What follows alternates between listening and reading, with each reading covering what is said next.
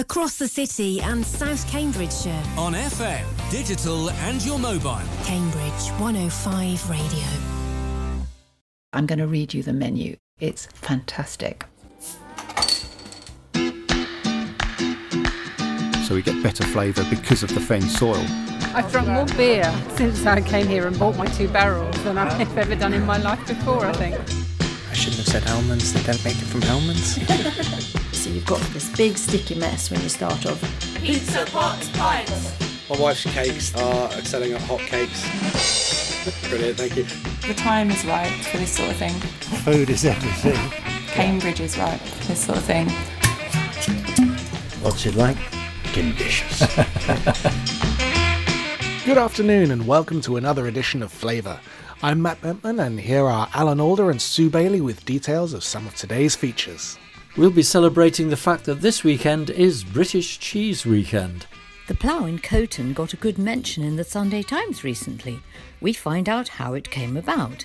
Our story of how food is bringing communities together continues with a visit to Trumpington Meadows. And also a little update to our feature from 2 Christmases ago of the Pay It Forward voucher scheme. We've also got lots of food and drink news. And at the end of the programme, our jobs section includes a record 19 vacancies. But first, on our last programme, we visited Clay Farm, the new development in Trumpington, to find out how food is helping to bring the community together. On the other side of Hoxton Road, the main road running from the M11 into Cambridge, is another development, Trumpington Meadows. There too, there was a need to develop a sense of community. In lockdown, not an easy thing to do. And as in Clay Farm, food was one of the solutions, and it's led to daily street food vans and the launch of a monthly market.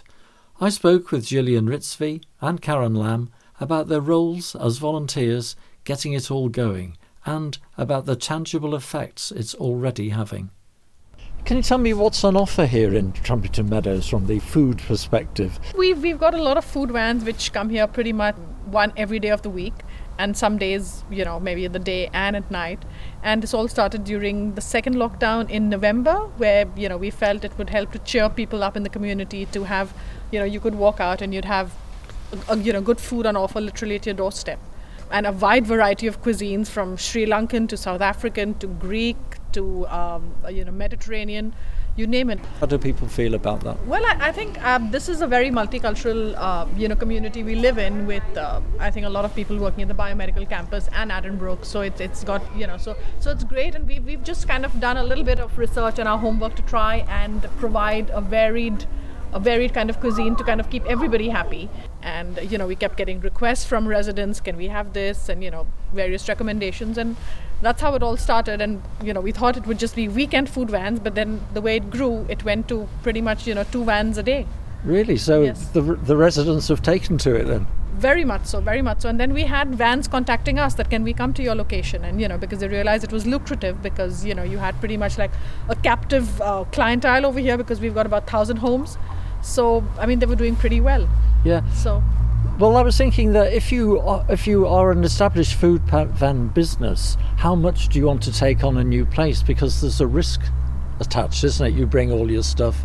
You don't know how many customers you're going to get, but it's been successful. Yes, I guess. And and we were very easygoing when we started off. So we offered them, you come and have a look, and, we were very flexible around their schedules and stuff. And, well, they all realized it was lucrative, so they were all happy to kind of come back and actually have fixed days on a rota, and so it worked pretty well for them. We were quite open to help promote local businesses, and, I think it worked for the food vans and it worked for the residents too. So it was, mutually, I think, beneficial. Absolutely. And you're thinking, well, you have expanded into a market as well, and you're wanting to develop that further. It was more actually, a response that we got from residents when they saw the food vans were doing well.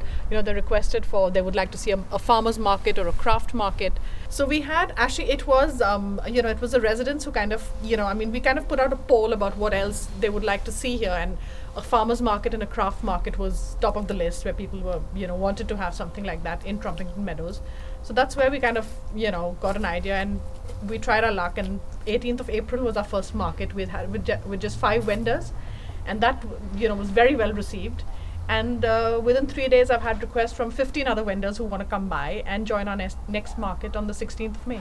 Right, okay. What sort of vendors did you have? We were very fortunate. We had quite a variety. We had cake stalls and pasta and china. Ceramics. Yeah, ceramics, mud ceramics. So yes, we've been very lucky. We've already. So got it really is an art stroke food market. Yeah, we might even get to the point we have two markets, one for food and one for crafts. Yeah. But I mean, I wonder about how easy it is to get vendors. I can see sort of small vendors, but what about, say, farmers with fruit and veg? Is that? We do have one fruit and veg vendor who's joining us on the 16th. So I think there are vendors, and a lot of them haven't really been able to get into the big markets, like I believe the Cambridge market or at Ely. So they're always looking for spaces. So we're fortunate that we've managed to get one fresh produce vendor who's joining us on the 16th. And we will probably hope to expand to get a fishmonger, a butcher, and we'll see how that goes. But for now, yes. And I think it's also more the idea for people who haven't been able to get their foot into the door, maybe at the other big markets, and a place for them to showcase their talent and their craft. Yeah. So I think that's what we want to do: give them that space. Right. And it's great for us residents to have that right at our doorsteps. Yeah. Okay. Karen, why did you start it up though? I think it was just a good thing to do for the community. People needed something to entertain them and also to feed them. We have some retail units here in Trumpington Meadows which sadly haven't been taken up, so they're just empty shells. So we're very keen to get somebody to come and start the community rolling, but it just wasn't happening for us, so we decided to do it ourselves. How easy is it to get set up? Do you not have to get lots of permissions? Well, yes, it is very important to get the right certificates and licences. It's not something you can just do without checking with people in charge, the authorities. We're working very closely with Barrett's, the builders here in Trumpington Meadows, and Trinity Estates, who look after the development here. It's important to to make sure you're not breaking any laws, but of course during COVID it was very difficult for us to get anybody's permission because there was just nobody around. So we sort of went ahead on our own and just did it. We did make sure we got insurance and their insurances, but yeah, we just went ahead and did it. And we didn't expect it to be as successful as it was, and it has grown like topsy. But for us as a community, it's really important, I think. We have a couple of retail units here in Trumpington Meadows that are just empty and nobody wants to take them up. And that doesn't help our community at all. So something like the food vans and the Sunday markets is going to bring the community together and make a difference. And that's why we're doing it, really. What about the conflict that there might be between having a Sunday market or whatever day it will be, selling things like fresh fruit and vegetables outside a big supermarket? Does the supermarket not get a bit fidgety about that? Actually, we've got a very good relationship with our local Sainsbury's. They've supported us very well during COVID and lockdown. And I think they want to encourage a good vibe in Trumpington Meadows, in the local centre. We have had problems with antisocial behaviour. And we've basically we've reclaimed our space. It belongs to the community now. The lights are working and people feel safe and they can come out and do some shopping and maybe at the same time get a cup of coffee. They couldn't do that before. They didn't feel safe. Oh, really? And it's important, I think, as a community to build that feeling of security. You can't just move people in and then just leave them to it with no support. And that's what Gillian and I do, is with our community group, Trumpington Meadows Delivery and Action Group, we support our neighbours and we give them what they need. So it's early days, but it seems like it's a success. Yes, it is early days, and we're not just doing the food vans and the farmers market. We're hoping to get people together, maybe have an event in summer for the nature reserve because it's their 5th birthday party. So we'll have a small community event where we can actually, give back and get people together if they're allowed to. I mean, this sort of thing is very impressive. Is it getting much attention sort of outside the local community? Well, I think so, because the online property marketing seems to be using some of the images of the food vans in our development to promote sales of houses in Trumpington Meadows or promote the development. So I think it is, obviously making it look more lucrative for people to move into the development. So it's being seen by estate agents as a real positive for the area then? Yes, definitely. Oh, that's good. Thank you. What a positive story. It can so easily be that new developments lack a community feel, so thank goodness for unpaid volunteers like Karen and Gillian, who spend a huge amount of time pulling things together, and for the food vans, who make a small contribution to community funds. The next Sunday market is the 16th of May, and you can get details of what food vans are there each day by following them on Instagram, TM_food_vans_. Okay, on to our first news break now, starting with the return of events. Parker's Tavern in Regent Street is doing its afternoon teas, and that's for a few days only on the balconies of the top floor suites of the University Arms Hotel. Sounds rather exciting, doesn't it? The dates are the 30th of April to the 3rd of May and the 7th of May to the 12th of May. You can book at inquiries@parkerstavern.com. Levant Kitchen, specialists in Italian cuisine, has 2 events on the terrace at Cambridge Cookery in Purbeck Street off Hills Road. The first, on the 25th of June, has sold out, and the second is booking up quickly. It's on the 9th of July, and it runs from 6:30 till 9:30 p.m. It's an aperitivo tasting menu of dishes inspired by the Ligurian kitchen. Book at levant.shop/summer-pop-ups. There's a link on their Instagram bio, which is rather easier. Wines and beers chosen by Meadows will be available for purchase on the night. Calverley's Brewery's Taproot reopens on the 15th of May, and bookings are now open on their website. This weekend is British Cheese Weekend, and the Cambridge Cheese Company in All Saints Passage has over 50 British cheeses in stock. There is also a free live virtual event on BritishCheeseWeekender.com with all sorts of interesting talks and demonstrations. There's plenty of classes on offer at Cambridge Cookery in Purbeck Road, which is just off Hills Road. They've resumed, and many have already sold out. However, looking ahead just a little, there is an intensive 2-day class on the 31st of May to the 1st of June. That's for teenagers. It's called Cook for Life, and it runs from 10 a.m. to 4 p.m. And on the 2nd of June, there's one for children of around 7 to 11 years. There's tray bakes for kids, and that runs from 10 till 12:30.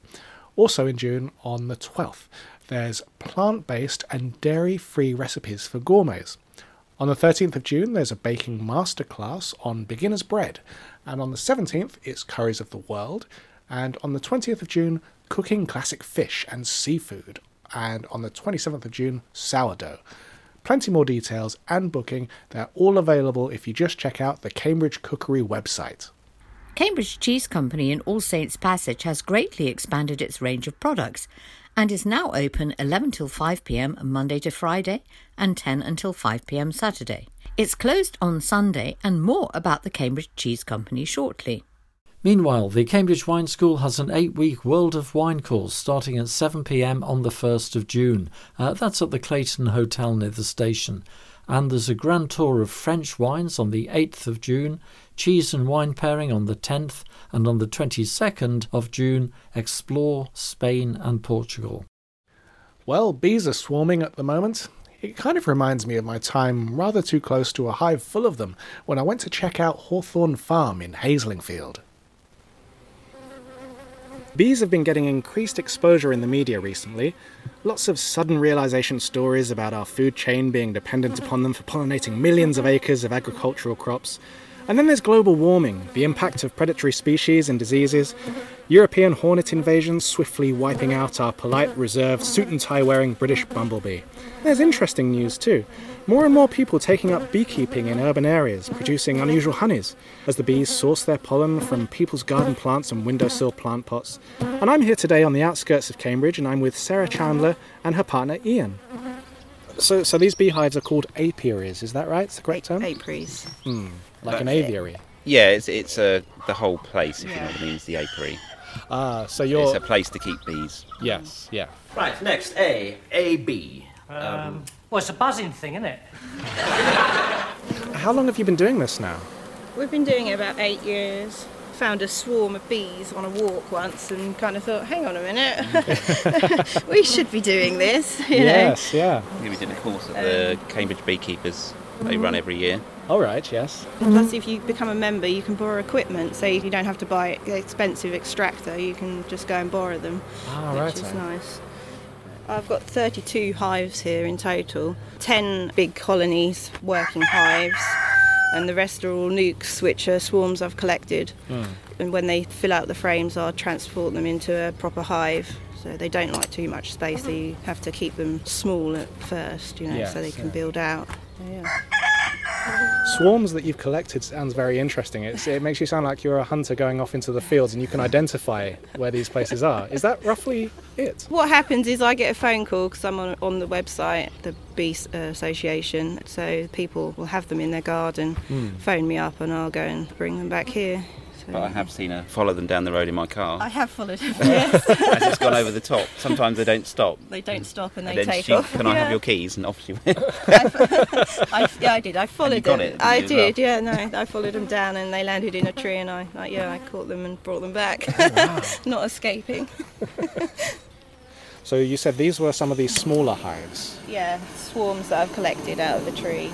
Got about 20,000 bees in. So what I've done is I've smoked them and I've taken the roof off and then we'll come down to a crown board and then under the crown board is... the honeycombs. Yeah, this is where the bees make their honey. Now, as you explained to me earlier, smoking prompts them to go and feed from the honey, so it fills their abdomen up to stop them stinging you. It doesn't actually make them sleepy. And as you can see, the hive, they like to stick everything up, so you need to get your hive tool under and then unstick it. We take the super off, which is where the honey's stored. Then we come to a queen guard to stop the queen coming up into your honey. You don't want her laying eggs in your honey. Queen guard. Yeah. Blimey, look at this. So you can identify just by looking externally here where the queen roughly is. Yeah, she generally is where the eggs are laying. So you can see them all feeding on the honey now. Now I'm smoking them. Yes. They think there's a forest fire or something. They're all getting ready to leave, so they're gorging on the honey. I noticed there that one of the combs you pulled out looked very fresh. So this is a fresh set of combs? This is a fresh hive, yeah. This is all the wax sheets here, and then they draw the wax out. How long has it taken them to produce this? These have been in here a week, so they're on 5 frames now. See, there's some little larvae in there. Oh, yes. They're the babies. Oh, and I can see some dark coloured That's pollen, yeah. The sort of green stuff's the hawthorn. Yes. And it just varies on what they're feeding. Now look at this. No, she's not. Oh no, she's there. Look. There you go. She's bigger, but she's not as big as I thought she would be. But you homed in on her straight away. She's got a longer body. That was probably luck more than anything. She's just got a longer abdomen, so she can reach down into the cells and lay her egg. That's why the workers can't do it. Ah, right. So it's only her. You bugger. It's got you. Should we move? Yeah. Yeah, no, I've set them off now. And when you're checking them, what is it that you're checking for? I'm checking to make sure the queen's still in there. Yeah. So, because we don't want to lose the queen and have no eggs, otherwise that's your hive gone. And I'm checking for diseases and pests. So, like varroa mites, yeah. wax moth. And wax moths. Are things like varroa mites easy to spot as well? Varroa mites are very tiny. They're almost like fleas. They're really small, but you can tell because some of the bees will have like chewed off wings. I think I saw some photos where it looks like they almost piggyback off the back of the bumblebee. They look like a backpack. Yeah. Yes. Yeah. I mean, we use varroa mite treatment over winter, being infested. Sulfur dioxide, is it now? Yes. But we don't use that. They really don't like that. But people are using it now. So that's a stronger, harsher chemical, is it? I think so. Yeah, more like acid, I think. Yeah. It's not very nice. We use icing sugar to control the varroa mite, which is a more natural way of doing it. So you sprinkle the icing sugar on the top of the hive when you've finished, and that will sort the varroa mite out. Is there a reason why more beekeepers don't do that? Is it just because you need more of that to produce the same effect as the chemical? I think it's people don't know really. I think it is just something that people pick up, and it is becoming more popular to use icing sugar rather than chemicals. So, Okay, so here's the next one. Because every one of your beehives here are raised off the ground. Yeah. Yes. That's for ease of work, I think. Yeah. More than my back. Now look at this. Yeah, I've been taking honey, I think, so there's not as much there as there should be. Wow, these guys are These guys are automatically much more aggressive, I think. Yeah, there's just more of them. There's more in here, so yeah, and I've been taking the honey, so they're not that happy at the moment. And perhaps, again, a very neophyte question, but how do you take their honey from them? I lift the supers off and scrape all the bees off. Well, not scrape them off, but you brush them off. Yeah. Gently, and then I take it to a centrifuge and spin it. You're standing in there. Just lifting off the... Standing in their flight path. Oh, am I? Yeah. Ah, that's why. Should I stand to the side? Yeah. See how they've stuck it all together with the propolis? Stuck it down. What was that word you used just then? Propolis. Propolis. Yeah, which is their glue. Ah. Which is all this dark orange. Yes. And that's sticky. That is very sticky. Yeah, it's very stuck. Very stuck. Oh, wow. Sorry. I'm going to roll the bees. I don't particularly like that. Whoa, I'm being attacked everywhere. Okay, this is a test of your mettle. Blimey. Scary, isn't it? It is scary, yeah. Whew. Now this honeycomb is so much darker. It's more like a coffee colour. Yeah, this is an older one, so it's been in there a year or two. So the longer it's in there, the darker it gets because they start building it up with propolis. Yes. It makes it harder to work with as well when they start getting a bit, darker because you can't see the eggs. Yeah, normally on a hot day, that's when you choose to come in. Yeah. Yes. They'd be out. So half of these will be out. That's why you don't want to come in. Oh, I see. So actually coming here on a cooler day just after it's been raining is worse for recording. Yes. It's quite intense, isn't it? Yeah. Very. They hate this microphone. They hate my hand. Right, it's only a sting. But myself and Ian are all tightly suited up here. I feel like there's no way that the bees could get through, but you know from experience that the bees will find... There's a space. Yeah. No, we've I had we've one had in the them veil. in the veil. Oh, in the veil? In that suit. Yeah. I didn't tell you before we went in. But last time I wore that suit, one got in. Yeah? Yeah. And then I'll walk up, find the little nook and cranny. Yeah. And it was just there at the front, and I managed to... before it got me, but... I mean, something that starts with A-B. Honey? Honey starts with A-B. He's right, Blackadder. Honey does start with a bee. And a flower, too. Now, honey is sometimes referred to as nature's benign golden sweetener. It never goes bad. It's baked into everything from cereals to biscuits, sauces and medicines, and it will crystallise over time. The more pollen in your honey, the quicker it crystallises. Oh, wow. Yeah, he went for it. I got stung on the eye once. That was... You got stung on the eye? Right on the corner of the eye. Oh. Sarah had been in the hive round, and I was nowhere near, and it just went bash. Yeah. Oh. And it got me, and that made me swell up. I looked pretty good for about a week. Were you just risking it? As in, were you No, going no. No, he wasn't even in the Near bees. it. She'd finished. I was in the bees, and I'd come around a corner, and he was miles away. And I didn't even see it coming. And it just... But it's just the way it swelled up. It went down my face, and I looked good. I looked like I'd been in a fight. I did. You had been in a fight? Well, yeah, I lost as well. The ivy extraction, that's the stuff that you leave for the bees in order to survive the winter. Yeah. We like to give them a bit of honey back, not just give them loads of sugar. So you can buy feed from other places, but we kind of want to keep it as pure and natural to them. We tend to just let them have their own feed, which is easier for us and nicer for them. So with these 30 hives that you have here, Sarah, you produce the honey? Yes, we produce the honey and we jar it up and we sell it out the front of our holding. We're in Haslingfield, up Canterlake Road, and yeah, we have two different types of honey at the moment. We have the creamed honey and we have the runny honey. Creamed honey it creams because of the rape seed that we have around here. So it goes hard, and then we basically heat it up to 40 degrees, and then we get like a potato masher and you mash it, and once it's creamed, it's not hard, it's spreadable honey rather than being granulated. And how long does it take for you to produce it? There must be a lot of work involved.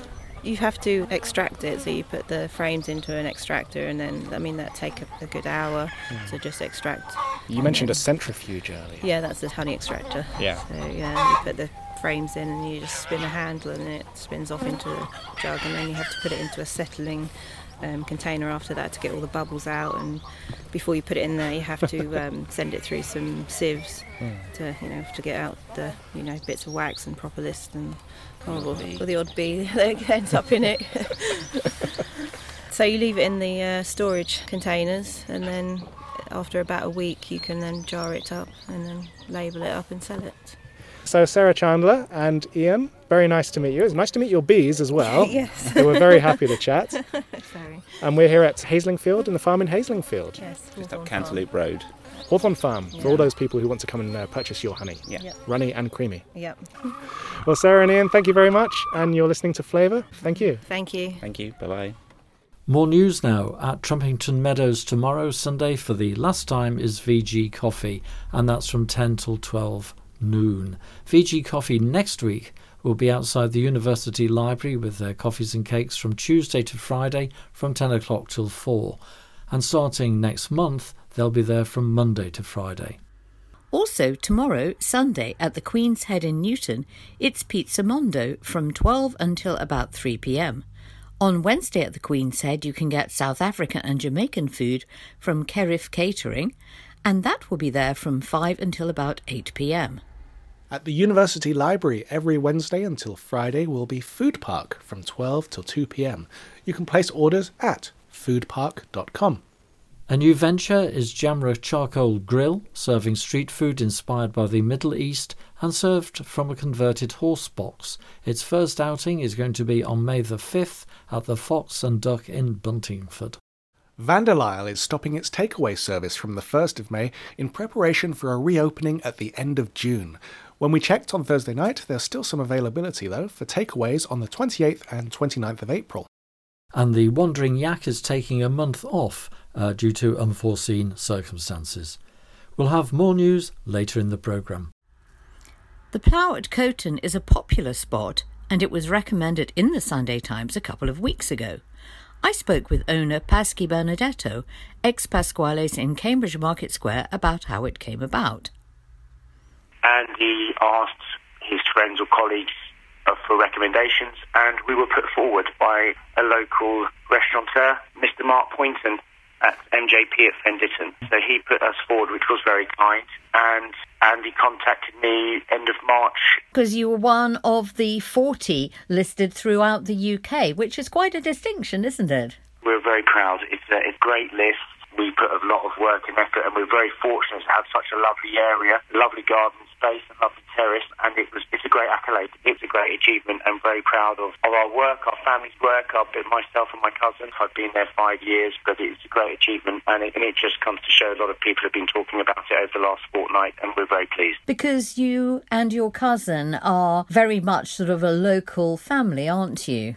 Yes, our family's been trading as restaurateurs. My father and my uncle started in the early 70s, and we've been in Cambridge for a long time, and it's lovely to be recognised in the way things have changed over the years. We're very pleased. It's always nice to be acknowledged for what we do. Because the Plough is a lovely hub which focuses both on being able to obviously eat inside and drink inside when we can, but has got a lovely outside terrace and a very large outside garden area as well, hasn't it? Yes, I think it's one of the top spaces in Cambridge. We're fortunate to have a terrace that sits about 80 and a lovely garden. We have a number of benches, and because we have such space, we can space them out in the world that we're in at the moment. And on top of that, being able to accommodate people with park fits 70 cars, that's a great asset to have. Last Monday, when places were allowed to open and serve outside again, you've done quite well.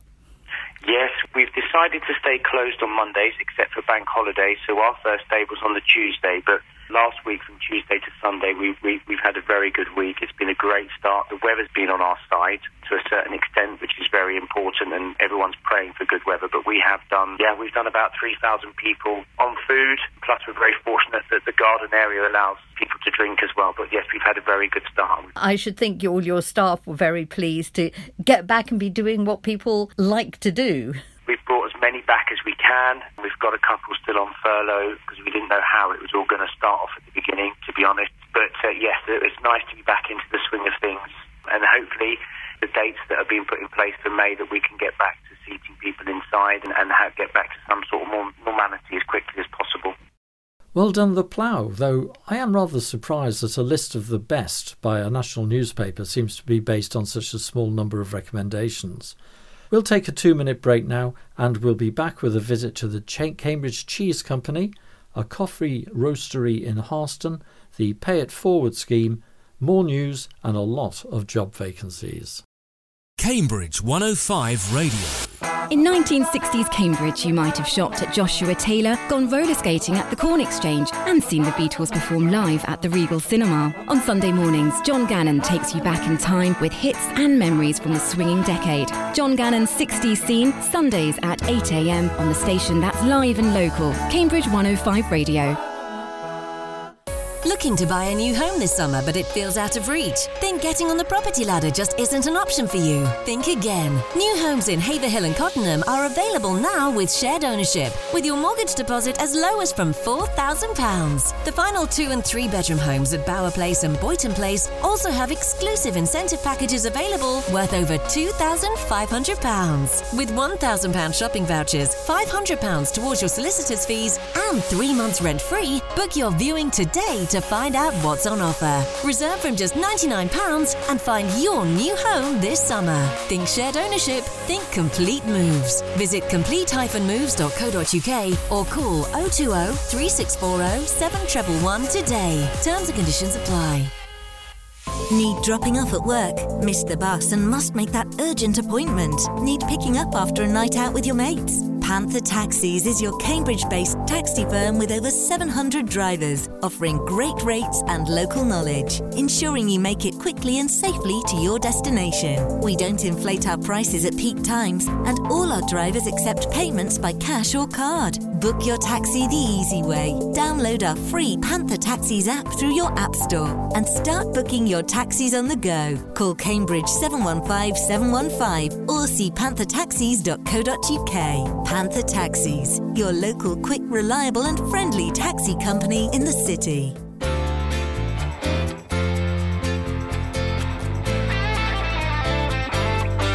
Cambridge 105 Radio. Welcome back, and it's British Cheese Weekend at the moment, so a good time to remind ourselves of what an exceptional shop the Cambridge Cheese Company in All Saints Passage is. Here's a recording from our archives, which was made by Ruth Reyes, our old colleague, who was talking with the shop's joint owner, Jackie Sutton-Adam. We're really about sort of good quality, say traditional food. We're quite selective. We keep our ears to the ground listening out for interesting new stuff. And of course the thing at the moment is that everybody's quite buzzy about is local food. That's been a really interesting development for us, because we haven't, when we first started 20 odd years ago, 1994, the big thing was being a delicatessen being an independent delicatessen in Cambridge. We were very much a one-off. As we've kind of developed and grown and had to react to what's happening out there in the market, as new things have come along, and there's been organic food, there's been local food, there's been all sorts of things like that, we have to look really closely at what the new stuff is that is coming in, and how well does it fit our brand at the Cambridge Cheese Company, and how much demand is there from our customer base. So it's a constant juggling act. It's never the same thing 2 years running, really. Cheese-wise, I have two favourites. One would be a good piece of really strong cheddar, and we do one called Cambridgeshire Gunburner. It's made for us, and we mature it ourselves for up to 2 years, and it has really big, powerful, punchy flavours. It's like somewhere between a cheddar and a parmesan, if you like, in terms of bite and power. Oh wow! How do you do the maturing? Do you do it here on site, or? We do, yes. So we buy a lot of we buy stuff in from products in from cheesemakers, and sometimes they're able to supply us with big cheeses that have a bit of age on them already, and we buy them in advance, and then we have some maturing rooms downstairs which are kept around about between 5 and 8 degrees centigrade. A little bit of humidity in there. It's an old building, as you can see. We're in a Grade 2 listed bit of the city, so damp is ever present, and that's perfect for cheeses. So we put things down there, and the cheddars can just be left quietly by themselves. A little bit of turning once in a while, and the younger cheeses need a little bit more attention to bring them up to good, fluffy, squidgy deliciousness. And then when they like that, we take them into the shop. One of our specialities is a cheese we call Cambridge Blue. It's made for us, closely guarded secret as to where it comes from. But they have been maturing downstairs, and they go from being creamy and rich and very tasty to ultra creamy, very rich and almost like soft and oozy. We have a couple of goat's cheeses which are young, beautifully formed. They come to us ready-made, and then we mature them for about 3 to 4 weeks, generally downstairs, and they become sort of soft, bit wrinkly, grey, quite sort of sexy looking. Good things to have on a cheese board. So those are our main ones, and then pretty much everything else that comes in, it's just a question of literally on a daily basis. We go round and look at what's down there, and maybe adjust the packaging a little bit, or the amount of air circulation that goes around the cheeses in order to create the right environment for that particular cheese. And then when they look nice and ripe and ready, we bring them up, and that's why they sell, because they're up there, because they're ripe and ready to go. So. Yeah. So you started 20 years ago. What made you start the Cambridge Cheese Company?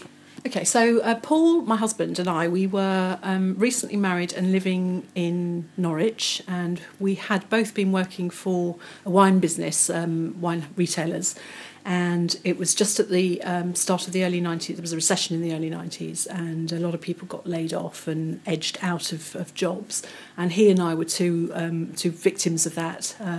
So we had been sitting around, newly married, and just having a relaxing time out from work, but not really confronting the elephant in the room, which was, what are we going to do with the rest of our lives? And we ended up going to a cheese shop in Norwich, which was called the Mousetrap, in order to buy some cheese to take home for family at Christmas.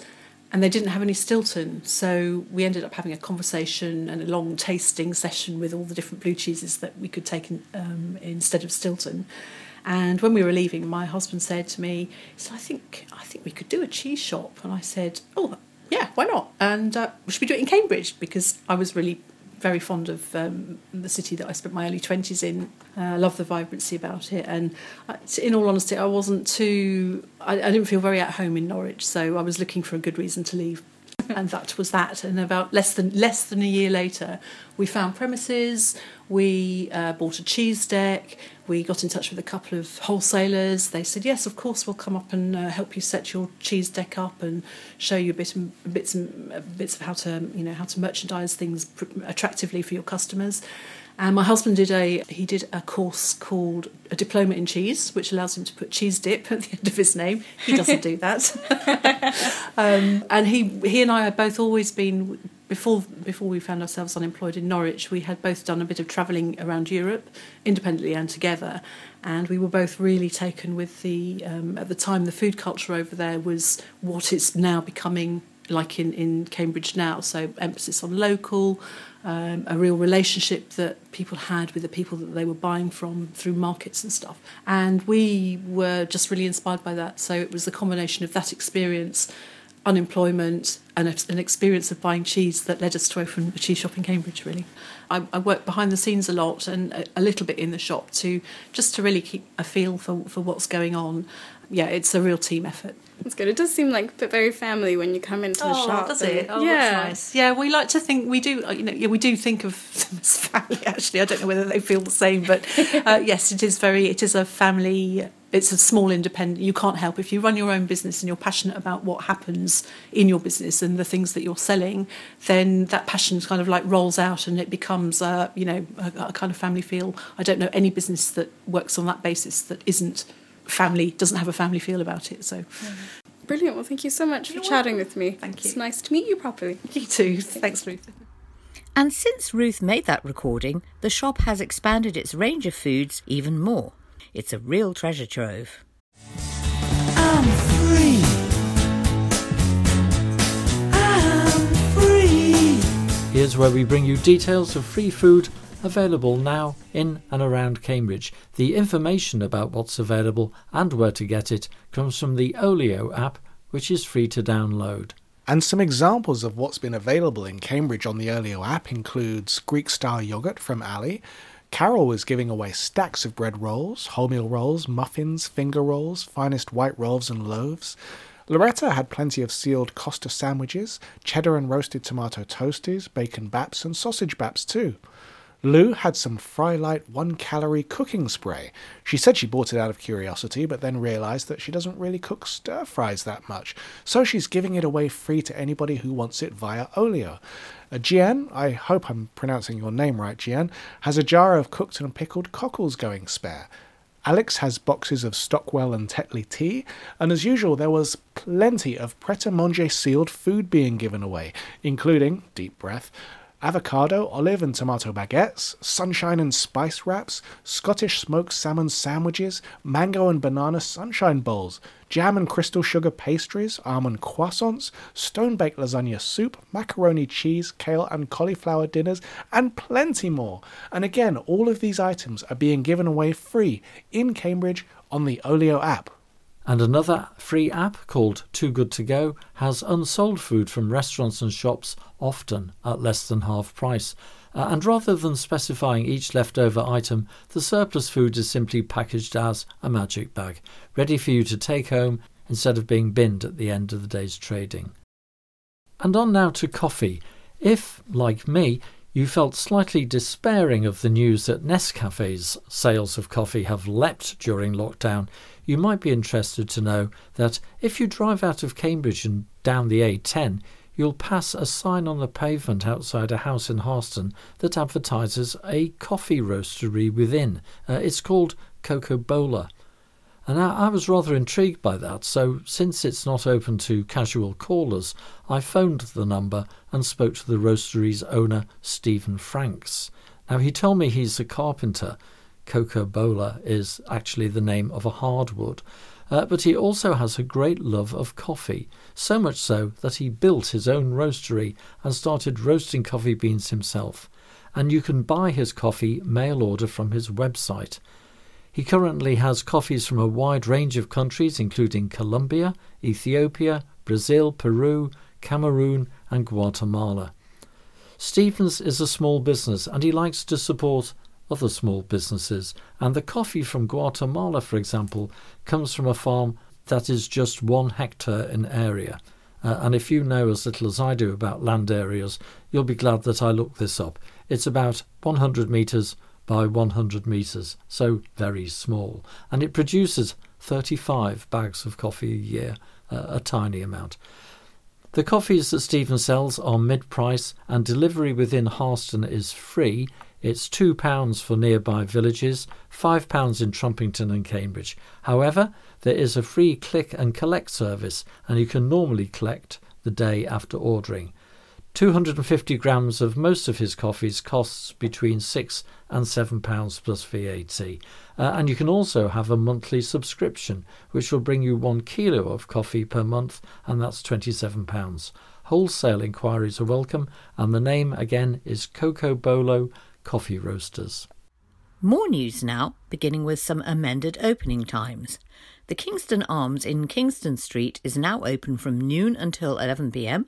Reservations can be made via reservations@kingstonarms.co.uk or phone Cambridge 351 387. They're doing some very nice looking food, so worth a try. Linton Kitchen celebrated its 8th birthday recently. It's now open again on Sundays with outdoor seating. The opening of the Finn Boys Fish Butchery in Mill Road has been delayed, and we hear that it is now likely to open on the 5th of May. Gourmandise Academy have some masterclasses coming up next week. On Friday the 30th of April there's a patisserie masterclass.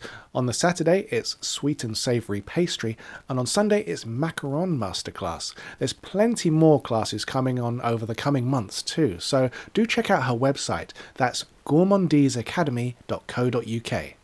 Plans have been submitted to convert the old Don Pasquale restaurant in the Market Square into a cafe and casual dining area, bar and cookery school. And there's an online networking event coming up very soon in which you can meet national and local organisations working on climate and food issues. Now locally, Sam Dyer of Cambridge Sustainable Food and Duncan Catchpole of COFCO and the Cambridge Food Hub are involved. If you'd like to be involved too, you can register on Eventbrite. It's free, and the title of the event is A Taste of Climate Action in Cambridge. It takes place on Wednesday the 28th of April from 3:30 to 5 p.m. The Brew Board in Harston is crowdfunding. They want to make improvements to the present tap room and open one up in Cambridge. They need to raise £30,000 by the 18th of May and have currently raised over £10,000. And there are rewards for investing. Check out their website for details.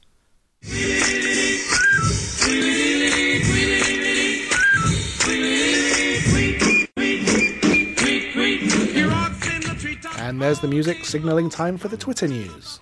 We have to pre-record our programmes now because of limited access to the Cambridge 105 radio studios as a result of the virus, so we can't bring you the latest tweets, but we can tell you that you can follow Flavour on Twitter, where we are at Flavour105. Yep, and a reminder that we are on Instagram as well, also at Flavour105.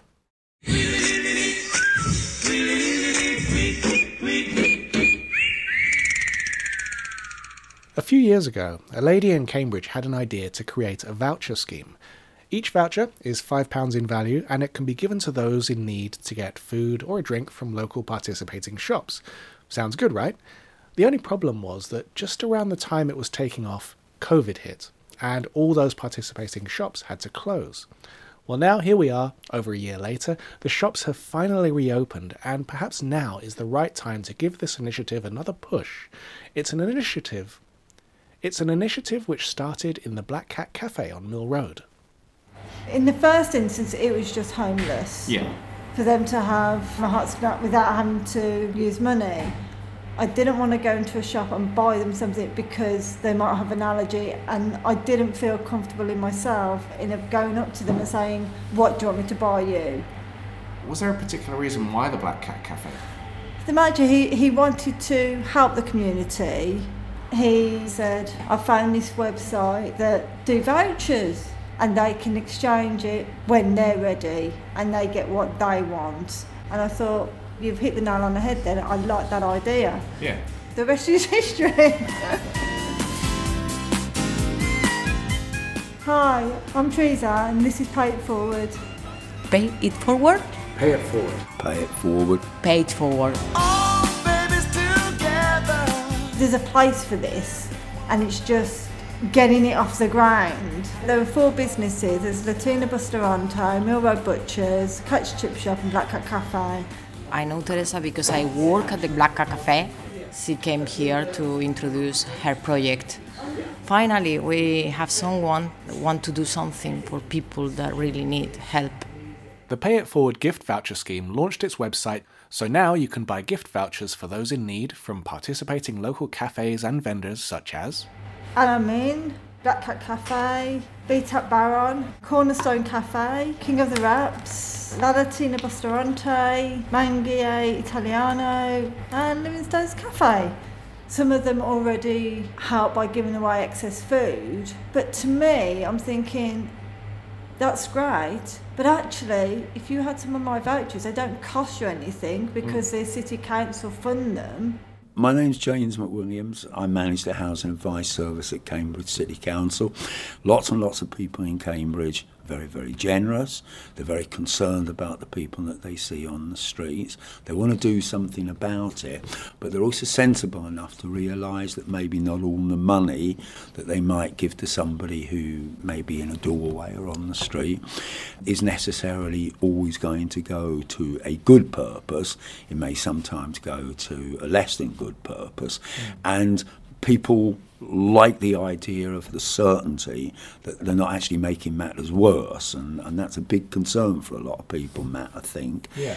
People still don't really know about it, so they don't really get the concept of it. But for businesses, it's a win-win. And all I ask is, if they say sell a voucher for £5, but the person redeeming it only gets stuff for £3, I ask that they give that £2 difference back to charity. Because at the end of the day, the customer has paid £5 for that voucher. You might know somebody who lives in a house on their own. You can't visit them because of isolation or whatever. You could buy them a voucher, post it to the door, and they can go to that cafe and treat themselves to a coffee, and they don't have to worry about having money. It just makes them feel that somebody cares about them. Teresa's currently in talks with the Karim Foundation. That's spelt K-A-R-I-M. They're a local group working to reduce poverty and support those in need, and it's about whether her Pay It Forward vouchers can be put into ethnic shops around Cambridge, because there's not necessarily enough ethnic food in donations to food banks. How do you feel right now? Because I'm so at the coalface with this, I'm frustrated that some things haven't happened. Like, Not many people seem to know about it. People say you need to have posters up, but I haven't got a poster. At one point, I felt like throwing it all in because I just hit a brick wall. I wasn't getting anywhere with anything, and I thought, what's the point of it all? And I was talking to a lady from Street Aid.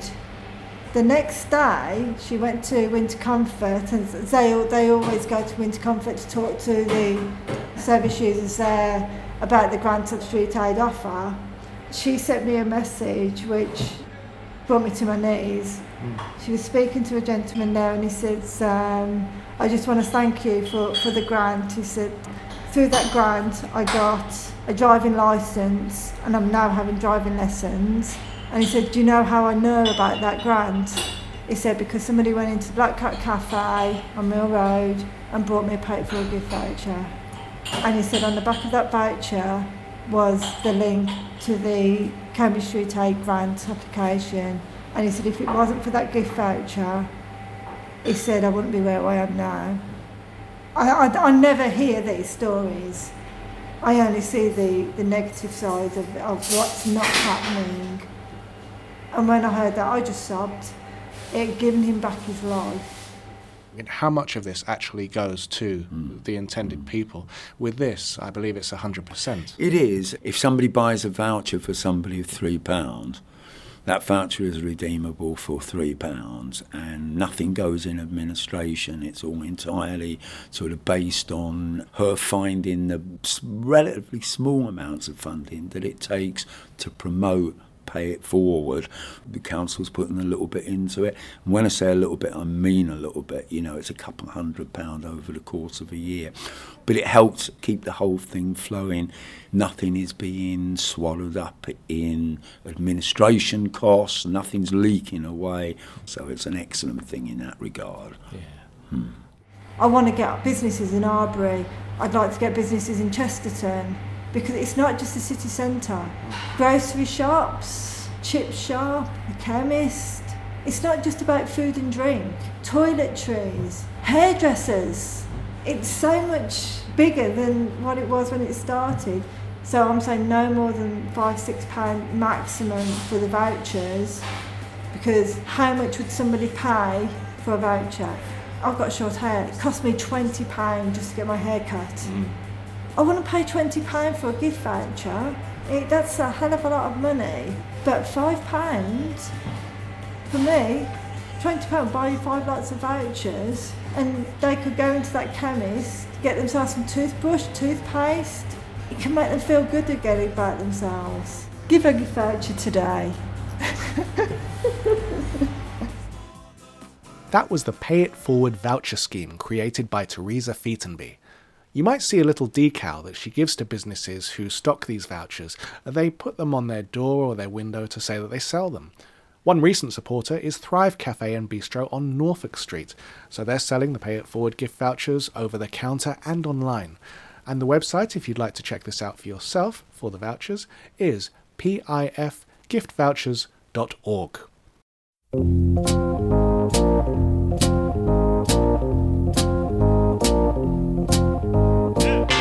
There's green onions signalling the start of our jobs section. Gorilla Kitchen is looking for a person or a couple to take over the running of Gorilla Kitchen. Experience in a kitchen is preferred, though you don't have to have been a chef. Training will be given. The role is to run all aspects of a street food business, and so includes food preparation, cooking, taking orders, and so on. And the pay is from £30,000 to £35,000 a year, and there are 4 weeks holiday a year, including one in August and one at Christmas. Send your CV to info@gorillakitchen.co.uk. Parker's Tavern has several vacancies: bar manager, assistant restaurant manager, floor manager, and restaurant reception manager. Details of the posts are on Parker's Tavern Instagram postings. Provenance Kitchen in Whittlesford needs a front of house, working from 11 till 4 p.m, 4 or 5 days a week. Now, if you're interested, you can send your CV to ask@provenancekitchen.com. Jamie Mountford at the Eltersley needs a sous chef. Send your CV to contact@theeltersley.co.uk. Café Foy at the Quayside is also looking for front-of-house staff and for a barista with previous experience. Send your CV to cafefoy@gmail.com. Several positions are available at Dolcedo in Eddington, a full and a part-time baker and a pastry chef. Previous experience is needed, and you can email Dolcedo Patisserie, that's DULCEDO, patisserie @icloud.com. The Rural Coffee Project is looking for 2 part-time baristas. Hours are flexible and include weekends, and you'll need to be a fan of the great outdoors. To apply, email ruralcoffeeproject@gmail.com. A commis chef is required at the Cambridge Chop House, £8, 10 per hour. Apply on the Cam's Cuisine website. A commis chef and a chef de partie are needed at Restaurant 22 in Chesterton Road. The Cambridge Blue in Gwyder Street has kitchen and bar staff vacancies. To apply, send them a message via Instagram. And finally, in our job section, Mercado Central in Green Street wants a front of house and kitchen staff. You can message them on social media if you're interested. And that about wraps up our show for today. Don't forget, we are here on alternate Saturdays at 12 p.m, repeated on Mondays at 6 p.m, and of course we will also be available as a podcast early the next week. And coming up next on Cambridge 105 Radio today is Strummers and Dreamers with Les Ray. But that's all from us. We'll be back on the 8th of May with lots more food and drink news, jobs and features. But until then, goodbye. Goodbye. Goodbye.